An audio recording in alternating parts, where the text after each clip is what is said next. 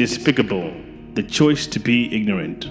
Despicable, the see that actions have no consequences. Despicable, the idea that you are immune to the people around you, that you are immune from the influence of what surrounds you. Yes, your surroundings.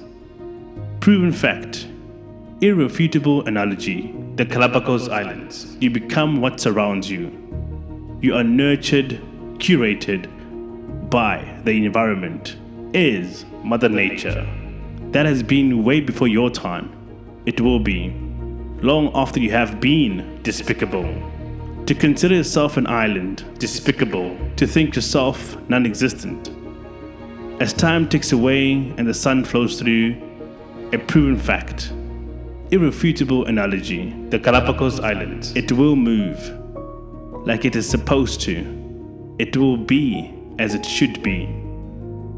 Exercise patience, because it will remain. It will always be despicable to think what has been will never come again. It is said that there's nothing new under the sun.